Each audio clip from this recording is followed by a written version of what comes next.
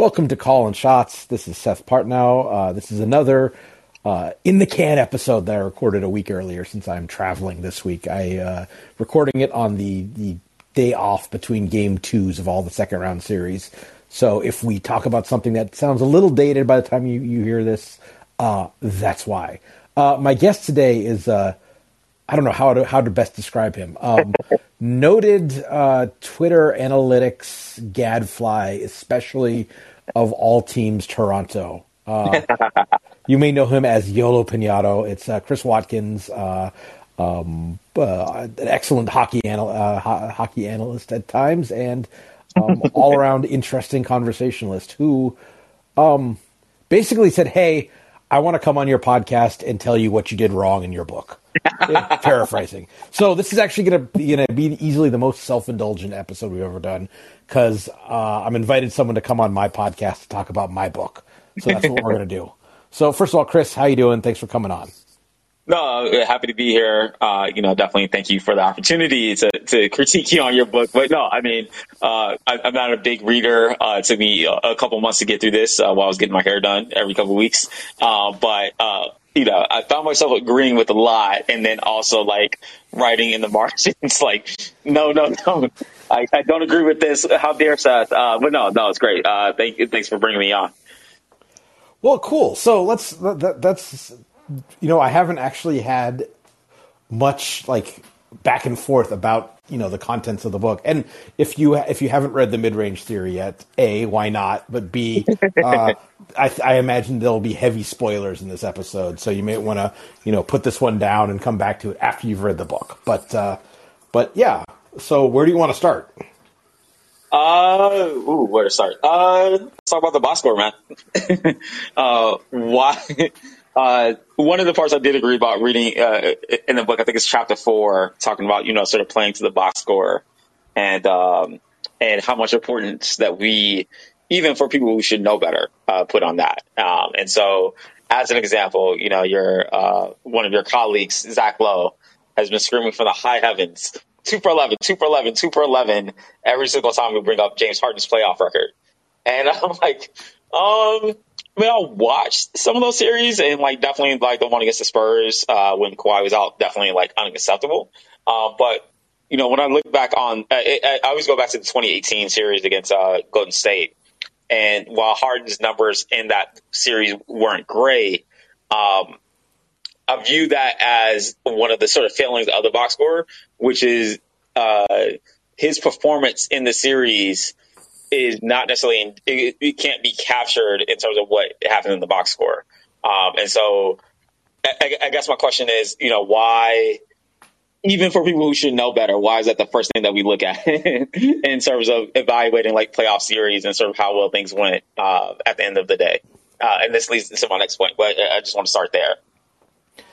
So I think, and I occasionally get pushback on this from people who think I'm way too hung up on this. I think just the mere act of naming something is sort of can imbue it with importance, especially if it's sort of because that name becomes a convention. So the things that are in the box score have been named, and that naming and putting it over a column is almost like anointing them as things that matter. Right. And we do, when we're talking about these things, there's so much going on that we do need to simplify, and we do need shorthand.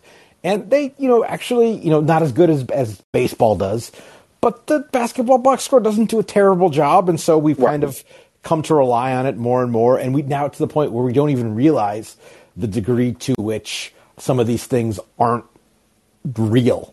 They're all made up. They're all constructs. We could have, I think I made the point in the book that if we'd have come up with different naming conventions, if instead of there being rebounds, we'd have just had ball recoveries, and that would have encompassed loose balls and what are now loose balls and rebounds and steals.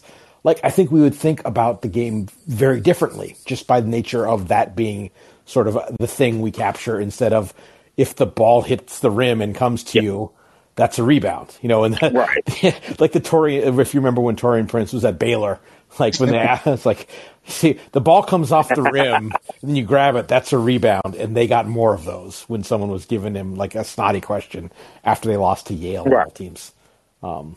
Yeah, of course. I remember that. It was a great moment in Yale history as a unfortunate alumni of the school because they were just letting anybody in for a couple of years. A little bit low on cash, but yes, I remember putting quite a bit of money on that game, and that's the one time it actually was a good idea. So, but yeah, I mean, I think rebounds being and you go into quite the dialogue on that, particularly talking about the Lopez brothers, which I actually want to talk about them in a little bit in more detail as well.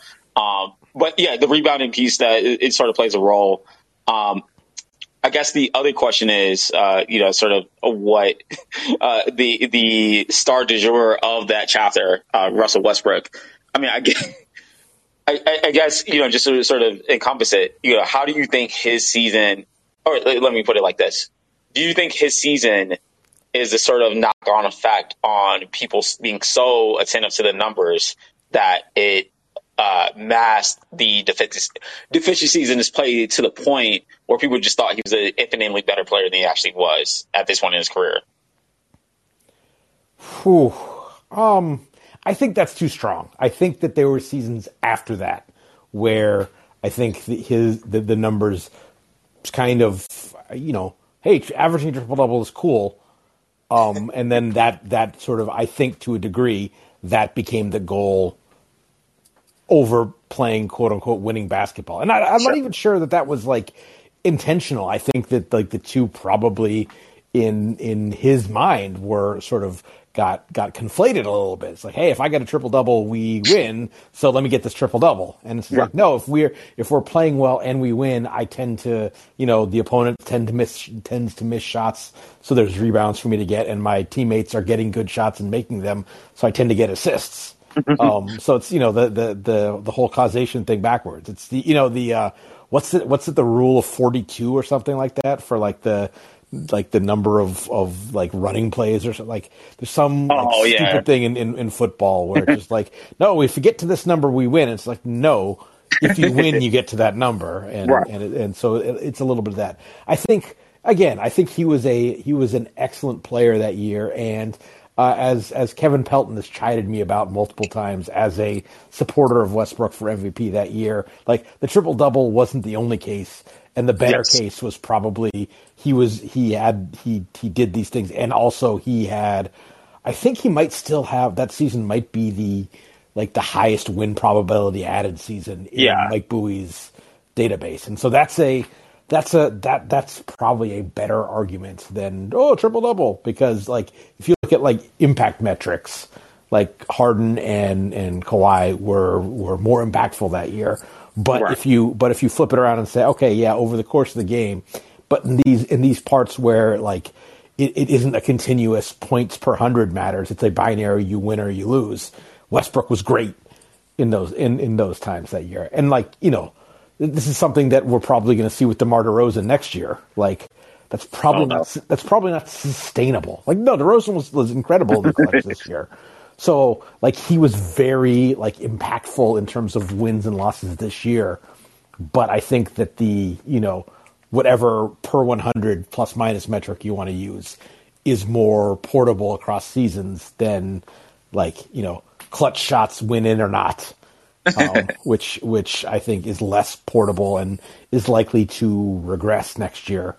So even if he may have been, like, I don't know, better, more impactful, more valuable, whatever, than some other players. Like, I don't think he's a better player than, I don't know, pick someone who's pretty good who didn't have, like, I don't know, Jimmy Butler maybe. Like, sure, yeah.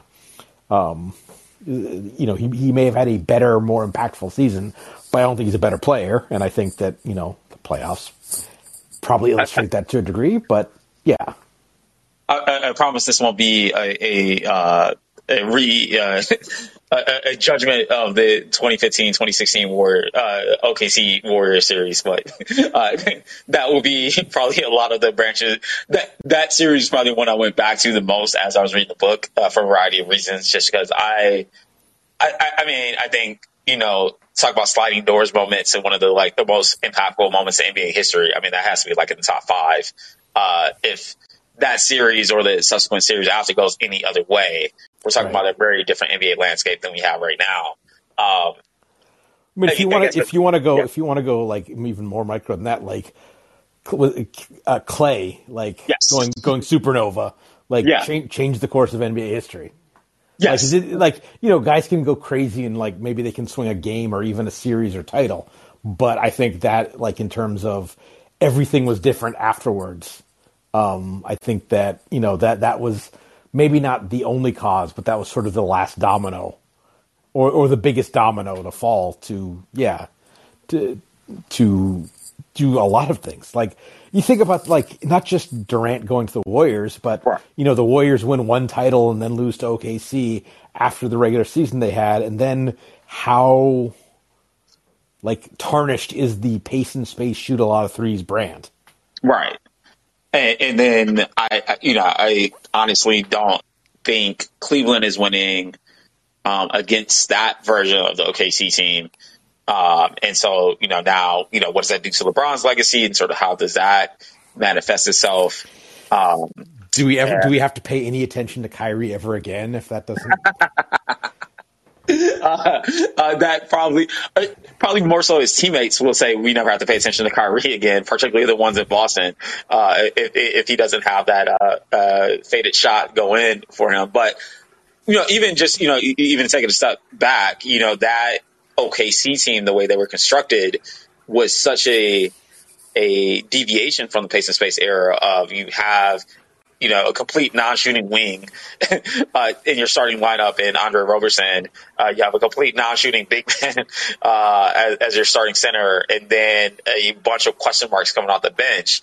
And even with that, you still had, I think OKC was top 5 offense for 4 of those 5 years with both, Russ and Durant, even with as rudimentary as their offense was. And the reason why that comes up to me is even when I look now, I've been probably too much of a Russ apologist over the years, just because not necessarily because of how hard he plays. I think that's overblown, but I think the critiques on you can't win with this guy, particularly because of how his lack of shooting affected the box score, I thought was overblown given how well that team played in the playoffs, going to the finals at least once. I think they had 2 other Western Conference Finals appearances and probably should have won that series against Golden State and just did not. The narrative coming out of that was, KD left because Russ's flaws cost him that series. And it just always burned in my craw. I was like, I don't know, because Kevin Durant was not necessarily lighting the world on fire in game 6 or 7 either, for very much the same reasons that Boston was able to not shut him down, but slow him down enough to sweep the Nets this series. I was like, I felt like not necessarily got away with it because, he's still an amazing player and all of that, but I felt like that part of those flaws in his game never truly went away, and they were just able to out-talent that in Golden State, where it wasn't enough of an issue.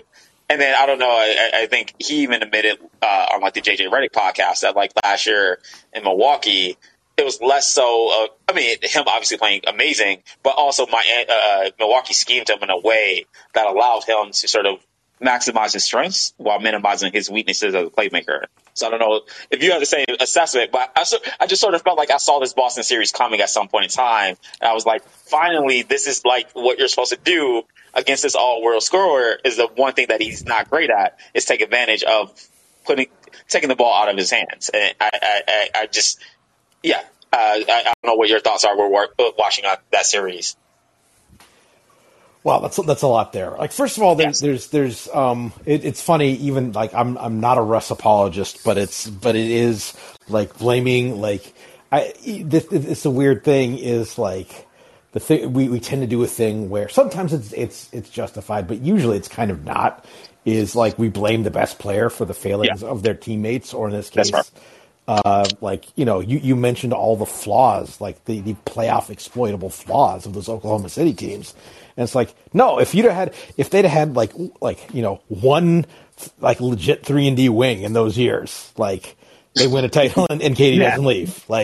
So it's there are some errors in team building that are a much more proximate cause than Russ takes bad shots and blah blah blah. But if that's instead of Andre Robertson, it's like today's Mikal Bridges, yes. Beyond that, like that team, I think that was it the 13-14 season that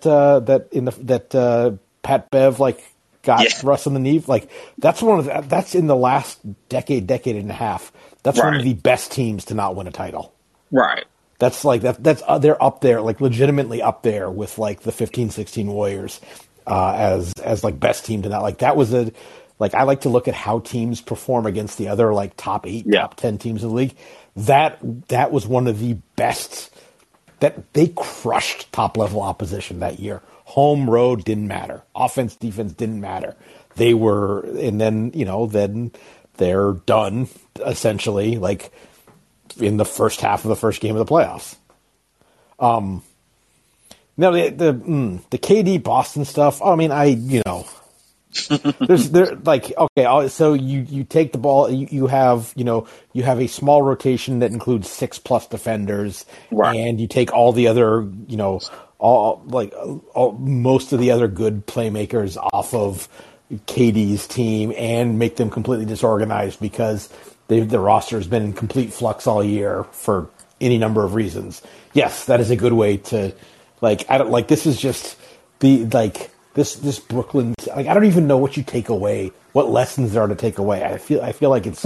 I mean, the one lesson is don't rely on Kyrie, but that's that's. But beyond that, I don't know what else you take from this other than it's just this is one of the ultimate shit happens seasons. So and it's convenient to say, oh, built not bought, blah blah blah. But it's just a lot had to go wrong. So, Joe Harris's injury and.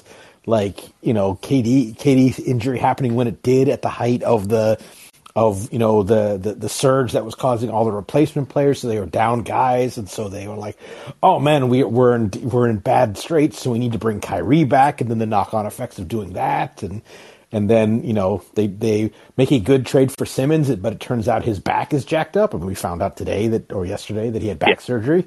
That team with that same team that showed up against Boston with a healthy Ben Simmons, that's suddenly a much more interesting series than the one we saw. And further, they lost 4 games by 18 points. Yes. This is the most competitive, one of the most competitive sweeps of all time.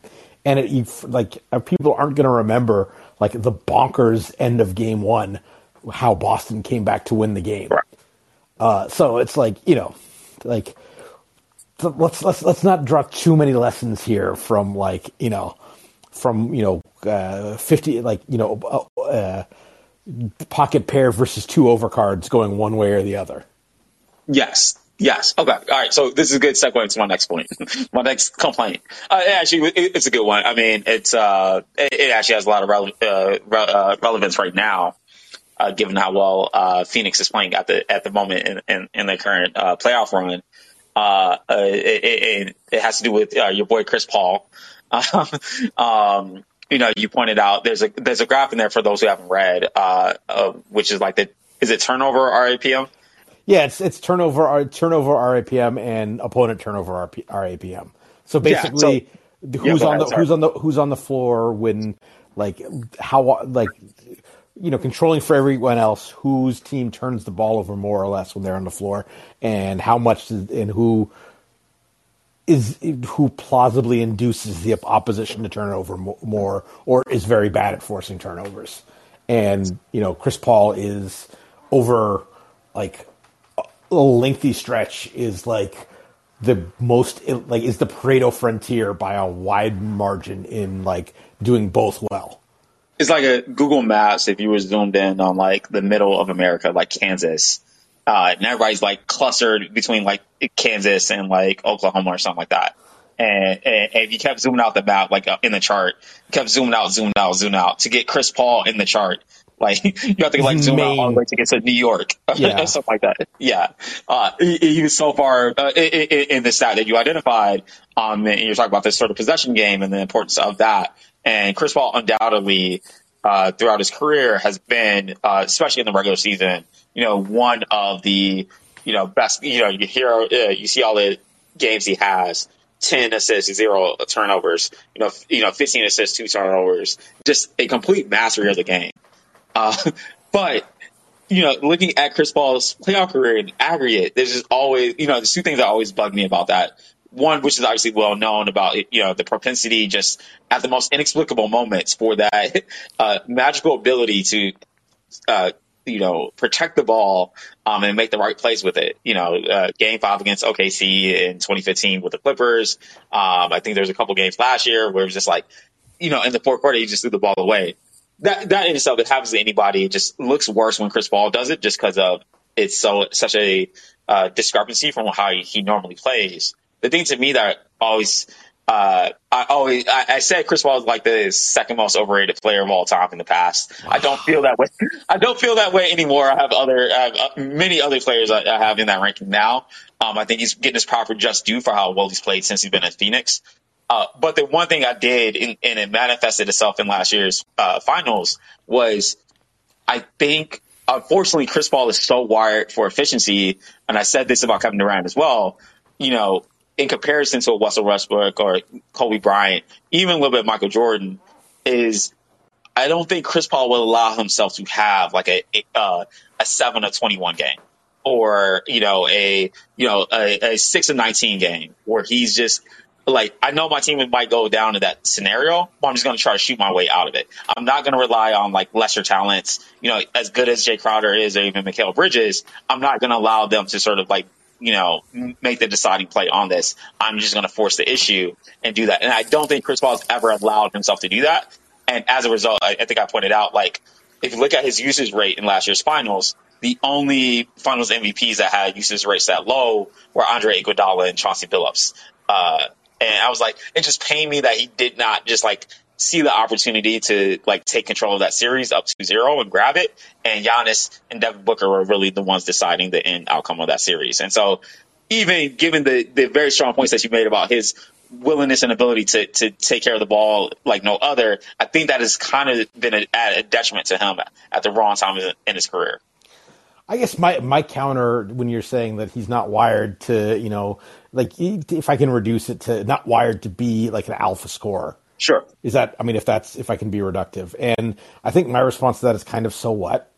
Like, I don't know. I think that like, I think this is sort of the curse of MJ is sure. that's what the best player looks like. And it's like, okay, well, like, there are plenty of players who were the best player in the game who didn't look like that. Like, all right, we can argue back and forth, Bill Russell or right. Wilt Chamberlain. At least the second best player in the league at that time was not that. Like Kareem, like was definitely a scorer, but he did a lot of other stuff. Bill Walton was before his body broke was not that.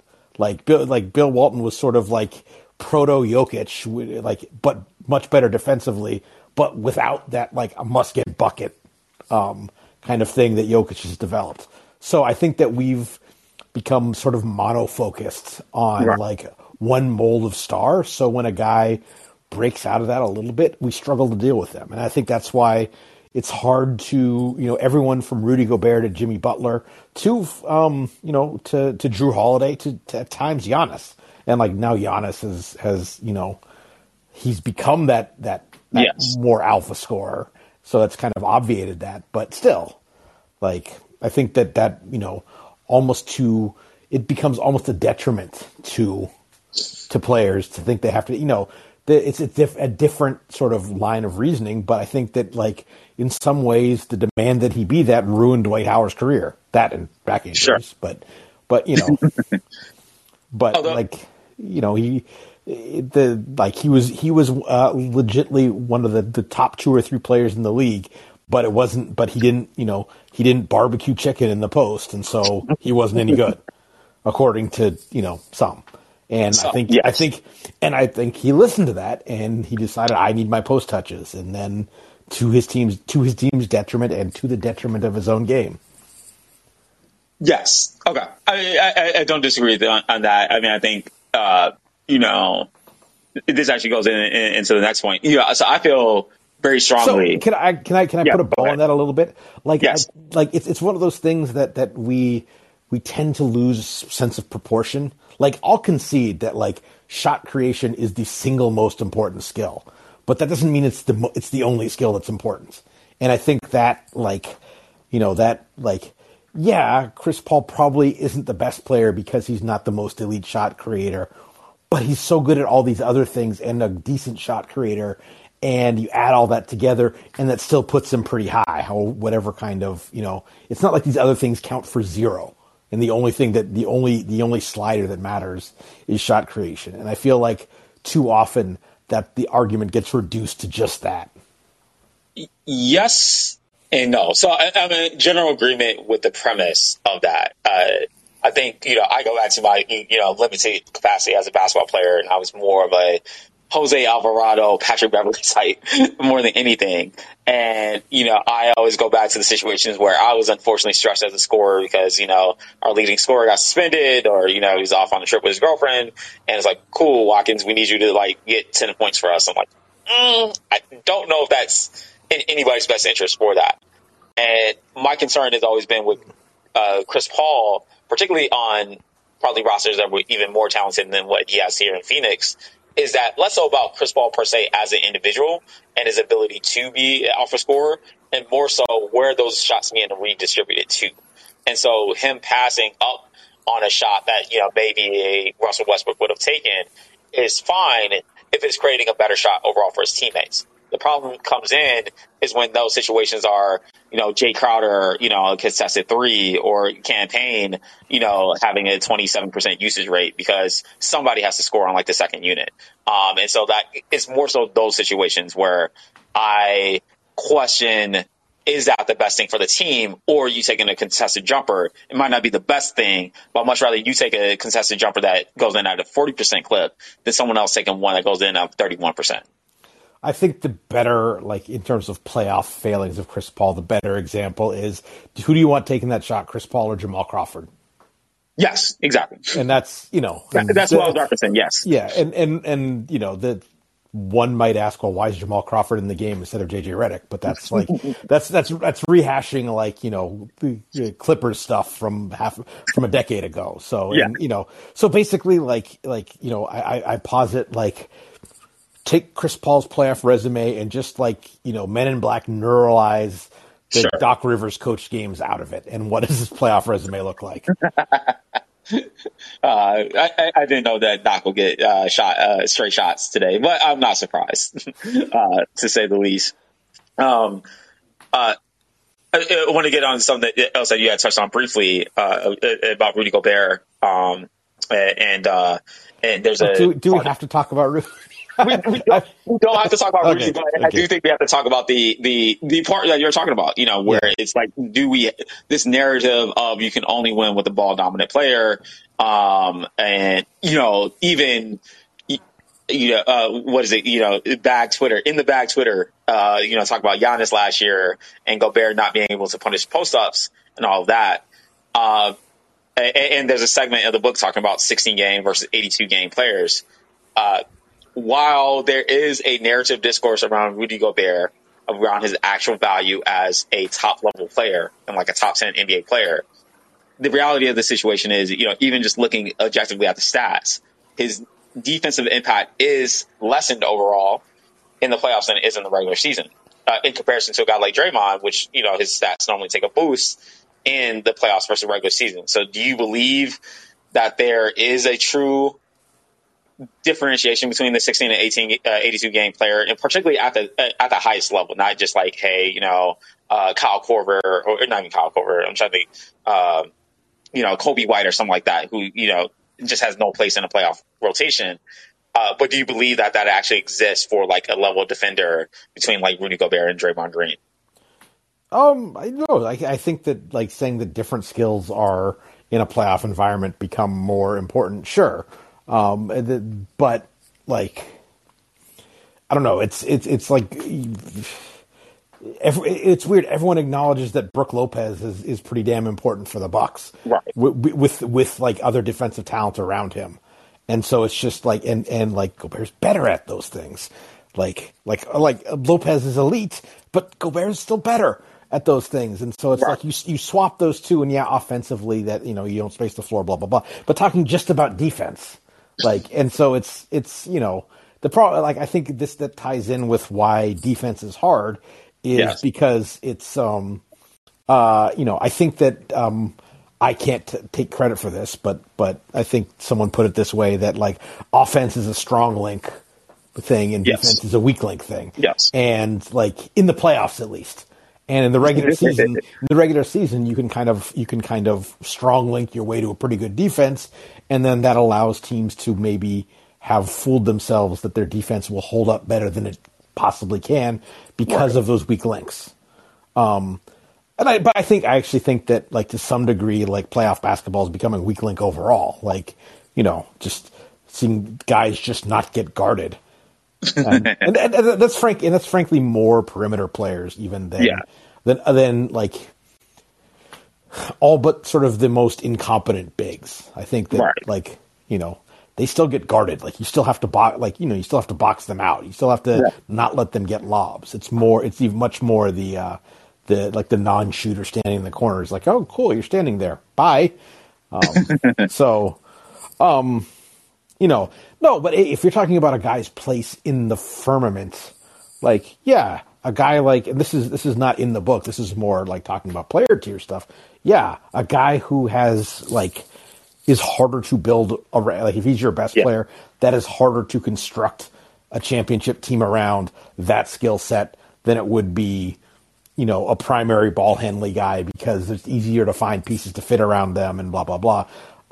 But that's why ball handlers are better than Rudy. Sure. It's sort of that's why he's even though he's one of the top 2-3 defensive players in the league, that's why he's the 18th, 20th, 22nd best player in the league instead of the 12th. I wish you could see the cringe on my face. You think I'm going way too high on him, even at that? No. I think it's opposite. I think you're underestimating him a bit. I mean, I'd have to look and see. He'll probably end up somewhere in the mid to high teens is typically where he ends up in my kind of estimation. Okay, so if he was playing, not even on, let's not say Golden State, let's not do a straight up Draymond swap. If you put him on Minnesota, is that a much better team, swapping him and Karl Anthony Towns? I don't know. That team is sort of Jared Vanderbilt probably becomes, maybe that's okay because then you're playing Jaden McDaniels more. So it's kind of the knock on effects are. But yes, that's a better playoff team than Minnesota is if you just swap those two. Now that's sort of more about Towns' unreliability now than it is pure ability. So I mean, I think the more interesting one is you swap him and Bam. Yes. I think that because of the way Miami is built, I think they probably are not quite as good. But if you had swapped them and allowed them, a year to build around that, they would be just as good, I think. I think they're broadly comparable levels of player. Yeah. I would agree with that. I think Miami is optimized towards what Bam does best, and Utah is not.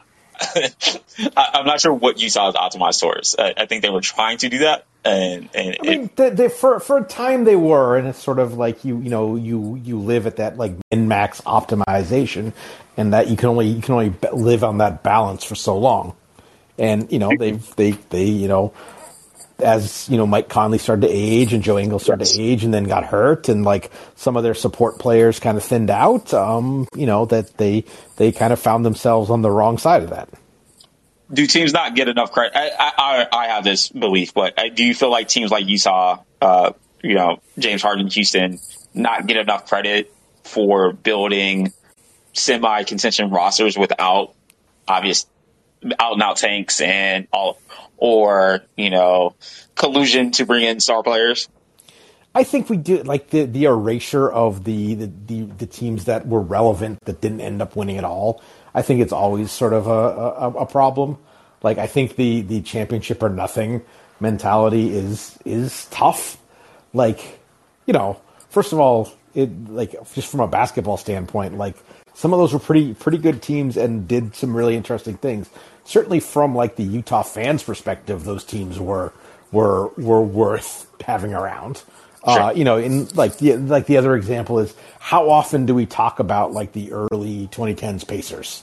Correct. Not enough. Yeah, and that was like that was a great team that is sort of just it's mostly remembered for like one photo shoot and Roy Hibbert like falling off the face of the earth than it is like how good like them putting the fear of God into the LeBron Heat. The Harden's Rockets taking that Golden State team to 7 games. Like, do you know how good you have to be? It is the greatest. To me, it is the greatest accomplishment in NBA history that would ever be recognized. I think just doing quick math, they took 5 games off of that team. LeBron and the Cavs, who were still very decent at that period, took 1 and across 2 series, and they get 0 credit for it. Yeah, and it's you can get into the were they fatally flawed? Was it unlucky? Sure. 0 for 27, blah blah blah. It's some of both, but I think we're bad at counterfactuals. So yeah. The other chapter that I wanted to get into very quickly is lovely chapter number 13 about the pitfalls of the NBA draft. And more specifically, you sort of get into the evaluation of players, the process, and all of that. Obviously, we're seeing a very important scenario of that play out, which is the 2019, which is the Luka draft. Yeah. Yeah, 2019. So you got number 1 versus number 3, and Ayton versus Luka. No, sorry, 2018 was the Luka draft. Okay. Yeah. So you have Ayton versus Luka, and 2 very different scenarios. And obviously, I think the Suns would want that pick back just to get Luka. But I also think it kind of probably worked out best for them in a way that might not have worked had they got Luka.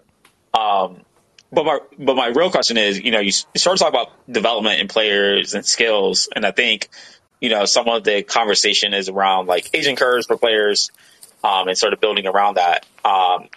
And my concern for Luka in his current iteration is I feel that the Mavericks have made the mistake that the Pelicans made, that the Pelicans made with Anthony Davis, that they're making again with Zion.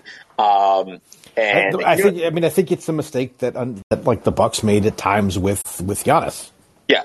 And and I was a part of that. Like I think there was a little bit of okay, we've got enough of this, so let's do other things. And I think that's almost always wrong. What? So if we've got enough, we've got playing to win. Yeah, or it's okay. Well, we don't want to do anything to take the ball out of his hands. It's like, sure, yeah, you kind of do. Like, it's not like Luka's going to become like you put another like ball handler on a team. It's not like Luka's going to drop to like a 17 usage, So I think that is a mistake that teams have made. Like, okay, we're trying to maximize what this one guy is, so we need people to get out of the way. It's like your goal isn't to maximize what that player does. Your goal is to maximize the team, and those are sometimes the same. But I think that this is a drawback of heliocentrism. Is that a lot of you can maximize a player's production, but how much of that is sort of and the way I put it in the book is like an NBA team shows up and they have 80 points. Right. How many of those 80 points are you assigning to this guy just by putting the ball in his hands all the time? How many of the 15, 20 assists you get are you assigning to this guy? Right. That's not adding anything. That's just like distribution of like the table stakes. Right. I think the concern I have, particularly when it comes to the Mavs, and actually a little bit with Trae Young as well, is that, these guys come in they performing at an all NBA level, their first or second year. And the response for almost every front office is like, great, let's go all in, Travis Schlenk, let's get, Danilo Gallinari, let's just blow $20 million in cap space on that. And, let's make the playoffs now. Same thing with Luka. Let's, immediately trade 2 first rounders for Kristaps Porzingis. And I think that's much more defensible than spending $20 million on Gallinari. Oh, yeah. Okay. Sorry. Yeah. Yes. That move. Yes. Okay. Yes. In comparison, relative to that, I see what they were trying to do. There were reasons to be against it, both on court and off court, but I see what they were trying to do. But I just feel that there's always this, and I don't know if it's just a ticking clock of front offices. You would know better than I do. But I think it's just always this rush to try, to get the first player, to get the first star. And once you have it, cool, we checked out the box, we're ready to contend. It's that just doesn't work. The game plan needs to be getting the second star, to me, over even getting the first one. The first one is semi easy to do. If you just tank enough, you can get the first star. It's what are you doing to surround that player with subsequent talent to sort of make it work? Because I think even Memphis might be looking at this issue in a year or two if, Jaren Jackson can't stay on the court or his 3-point shot never comes back. What do you do to get that second star next to Ja? I mean, I think that there's yes, but also it's it's why you have to be very, you have to be very sort of hard-eyed about okay, we've got an All-NBA player. Is he an All-NBA third team or is he an All-NBA first team player? Because it's a big difference. all right, we got it's a little bit different saying, all right, well, we got our guy and your guy is KD. Your guy is Giannis. Your guy, the guys who I have, the guy, this is spoiler alert, but this is what I had him at midseason. The tier 1A guys I had were Jokic, Giannis, and KD. Yes. And the difference between that and, okay, we've got Ja Morant, we've got our guy. As great as Ja is, right. It's going to be hard for a Giannis team to ever be bad while he's at this level. And you have a lot of room to they're without their second best player and they still have more than a chip in a chair against a great Boston team because he's that good. So are you calling John, as you point out in your book, are you calling John Morant the Gordon Hayward of this situation? No, that's way under. No. Yeah. I mean facetious, but the difference between the 10th best player in the league and the third best player in the league is massive in those terms. And for a number of reasons, you start you treat for a number of reasons, a mistake teams make is they get the 15th best player. It's we're there, and they treat it like the 5th best player, and that's the mistake. As much as let's go, If you sorry, go ahead. I was gonna say, do you think teams do enough? Just going back, just quickly for Giannis as an example, do you think Giannis gets to where he is if he doesn't go through that point Giannis stage with J-Kidd? Does another coach get him to the point where he's at now without that sort of weird interim period or where PJ Carlismo is playing Kevin Durant at the 2 instead of the 3? What was that sort of moment in the wilderness actually advantageous to a player like that to get them to that point? That's a good question. I started at the Bucks right out after that season, so I wasn't around for that period, so I don't know. I don't know. Player development is so mysterious to me still that if not for this, then what? I think that just from a work ethic standpoint, he was going to develop in some way, and then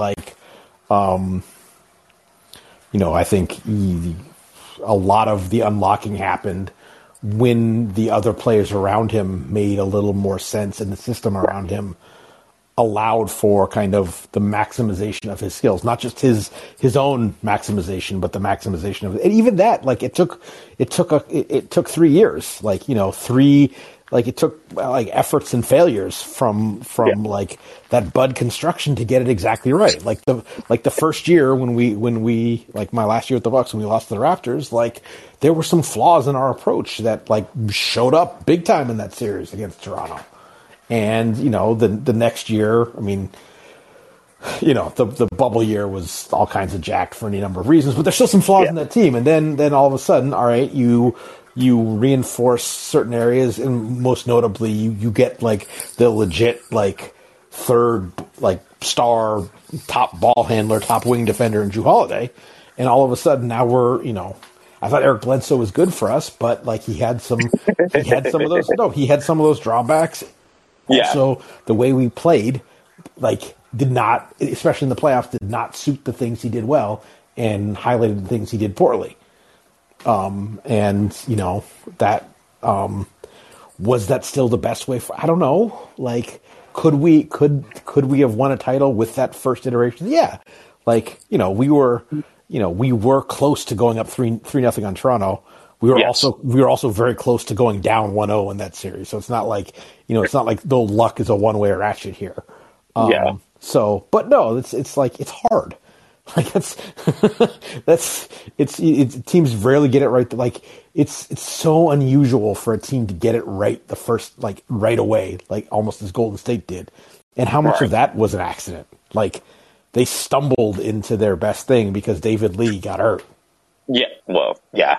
Like me and Daddy had a fun discussion about that on Twitter, but yes, 100%. And I think, actually very similar, same thing. Does Golden State reach the pinnacle that it does if you swap Mark Jackson and Steve Kerr? I mean, I think we can all agree, even me begrudgingly can agree that Steve Kerr is a superior coach and probably a better overall coach for this iteration of Golden State than Mark Jackson ever was. But does he have the relative laxity to allow that version of Steph Curry and Klay Thompson to achieve the heights that they do? Probably, but we don't know. And so I'm always, I think we saw in 1920 that like Kerr might not be the best coach for a developing team. I think that's very fair. Yeah. And quickly to wrap up, I don't think Bob Myers gets nearly enough credit for not only, those players, but also a guy like Jordan Poole and getting Gary Payton. As people brought up today, Gary Payton was a 15 man on the roster, and now he's indispensable to Golden State's chances of potentially like knocking off Memphis. And like that to me, I mean, it's a hell of a credit to your GM, but also just like, how do you get to that point where, someone that was, basically on a G League roster at the end of the year is now very consequential to your title chances. That to me seems like, a great job on his part, which is a recurring theme that I don't think he gets enough credit for, but I digress. I mean, I think that we go all the way back to chapter 1 of the book. It's like, you got to be good and lucky. Like, yes. Brook Lopez was a good signing for us. I don't think anyone who says that they saw what he would mean to us is defensively coming. Yeah, defensively, yeah, is absolutely lying. Like 100. I think we thought he could function. He could function in a defense and not be terrible, and then space the floor and stay on offense, and then he became an all defensive player. Like, and anyone who claims they saw that coming is straight up lying to you. As I said, that was my favorite part of the book. Because I followed Brook Lopez's career. I thought Charlotte made a massive mistake in passing on him for Kemba Walker. I think that's what happened. And yeah, like him turning into the player that he did, and specifically being the perfect player to fit next to Giannis, and really only in that context does he become that player. Is why, to your point, like NBA player development is so weird, because like you watch the first 10 years of his career in Brooklyn and LA, that's not the player you would have expected him to be at this point. But it was just the right situation, the right fit, and you guys got him for the right dollar amount. It was just perfect. And that's why, I always get on like the hockey folks about like its best game and worst league. I'm like, you can't just replicate that in any other sport of like the individual component of Giannis going for 40 in the playoff game, but also needing to have the spacing of Brook Lopez to make that happen. Like that just doesn't happen anywhere else. Well, and it's also just like the really the unknown variable is the the personality to change your game that way. Yeah. Like, I don't know. Would you would it have been predictable that he kind of rescued it a little bit the last couple of years? But would anyone who would have predicted that Vince Carter would have had a much more graceful kind of twilight than Carmelo Anthony? That's and it's sort of the willingness and like malleability to like, okay, well, I played that way, but now I'm at a different point. Now I'm going to play this way. Like, that's not everyone who can do that. I mean, I think, again, not to go back to Russ, but like he's at the point where to be a positive player, he needs to do that. And like by, personality, inclination, ability, whatever, it remains to be seen whether he can do that. Or even Dwight Howard. I mean, going through the hell and back of, it's been like at least 6 or 7 years he's been a all NBA level player and 4 or 5 teams and going to the Lakers twice to get to this point. Yeah, no, the mental part is, I think, fairly misunderstood across the board, which is why I love like players like JJ Redick and even Draymond just explaining the mental, even Kevin Durant. Like, I think when I hear players talk about the game, I just get a much deeper understanding of not just the X's and O's, but here's why I was doing this, and here's like, okay, that makes perfect sense. And yeah, no, it's the game beyond the game, which I give tons of credit for people that truly understand it. No, I mean, JJ is doing us all a service by like Vito's by getting people to be as candid as he does. Like, you actually, you're getting, their viewpoint might not always be quote unquote accurate, but it's something that rarely gets portrayed or described accurately in other media. And so just having that outlet to see like, this is my perception, me, the guy in the arena, my perception of what's going on, is like a very useful counterweight to a lot of the nonsense that we sometimes hear. Yeah. Okay. That's it. Okay. So you like the book though? I like the book. I as much as I want to troll it or whatever, I was like finding myself like nodding my head vigorously, like, yes, this is exactly it. And more so from the perspective of, I think the applications are not just to basketball, but just to different aspects of life, especially when it comes to data and using it in the proper ways and ways to not use it. I thought it was a very easy read for some of the topics that are being covered, which is not always the case in situations like that. So I give kudos to you, sir. Well, I appreciate that. It's not. I mean, it is not an easy topic to pick the right level to. It's not an easy set of topics to pick the right level of complexity at which to write.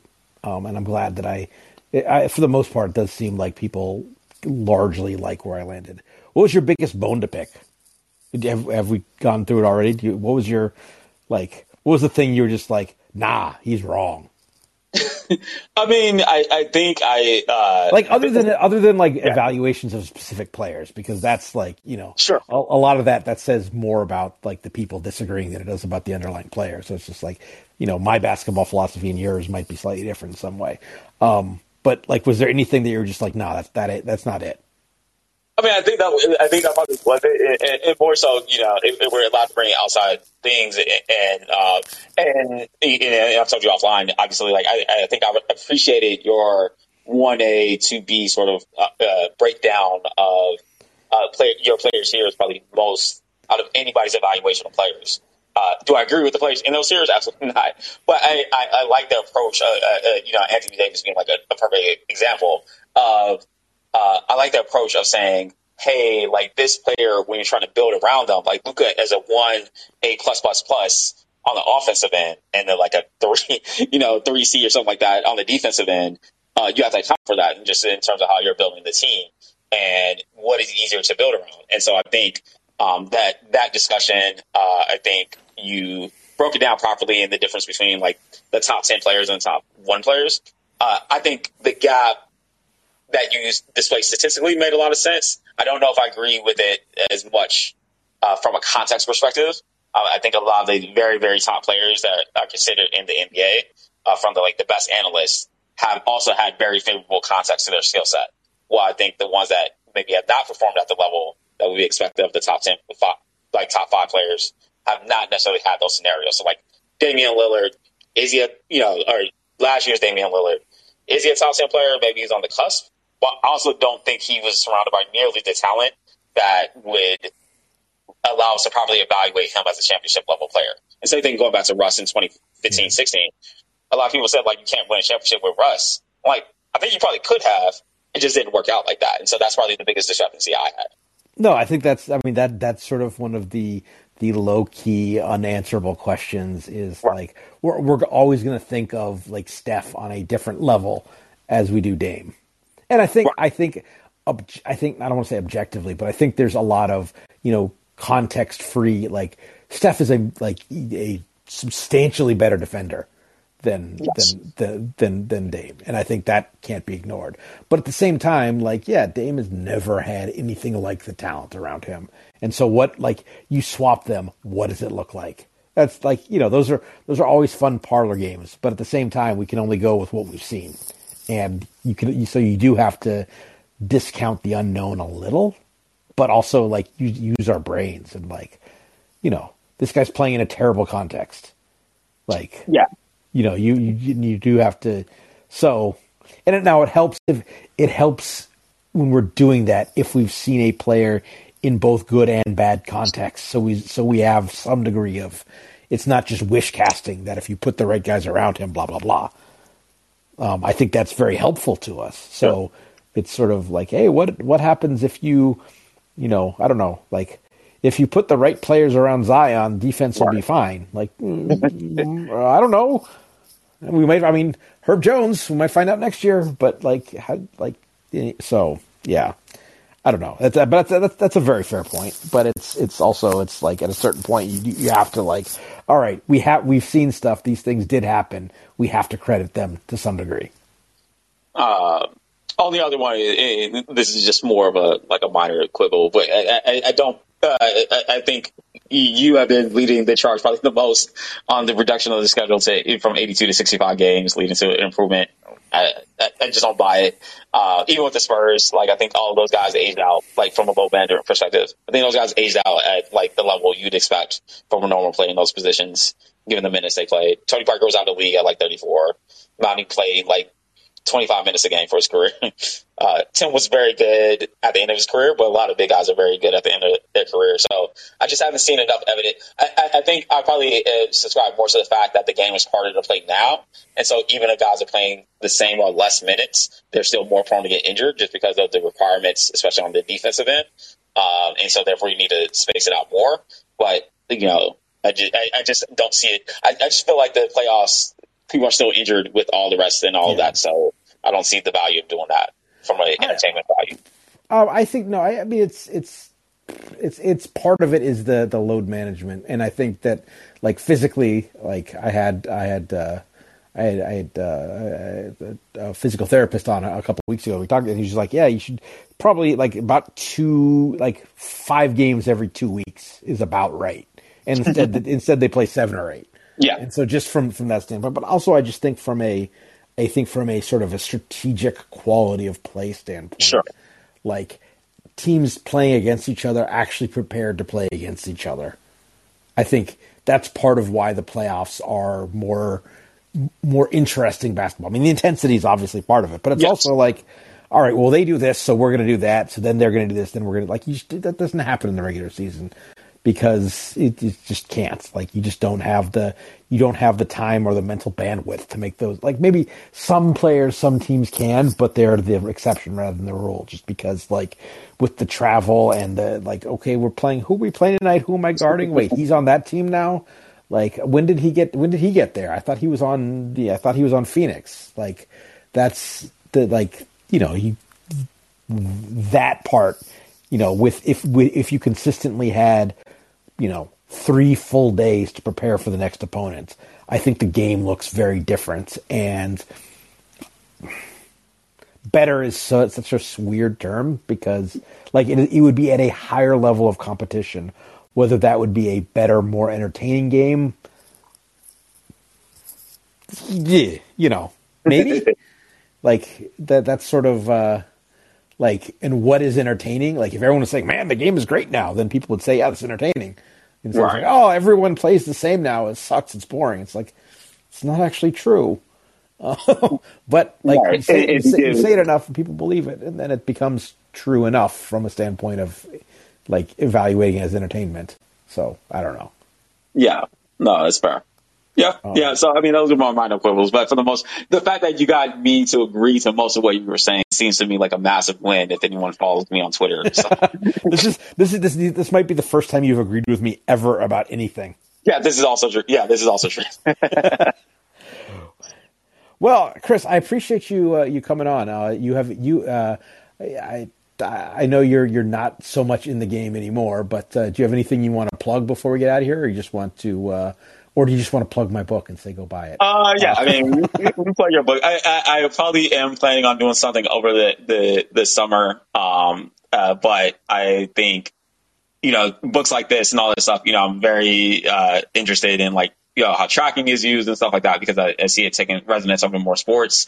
And so just, like your book and your experience with it, some of the stuff that you're doing now, in your current lines of work, are very helpful in terms of understanding that. So I will plug you and say, if you're not already plugged into the stuff, Partno ecosystem, definitely, take part in it. If I ever have anything to plug, I'll make sure to bug you again, just to bring me on for some free publicity.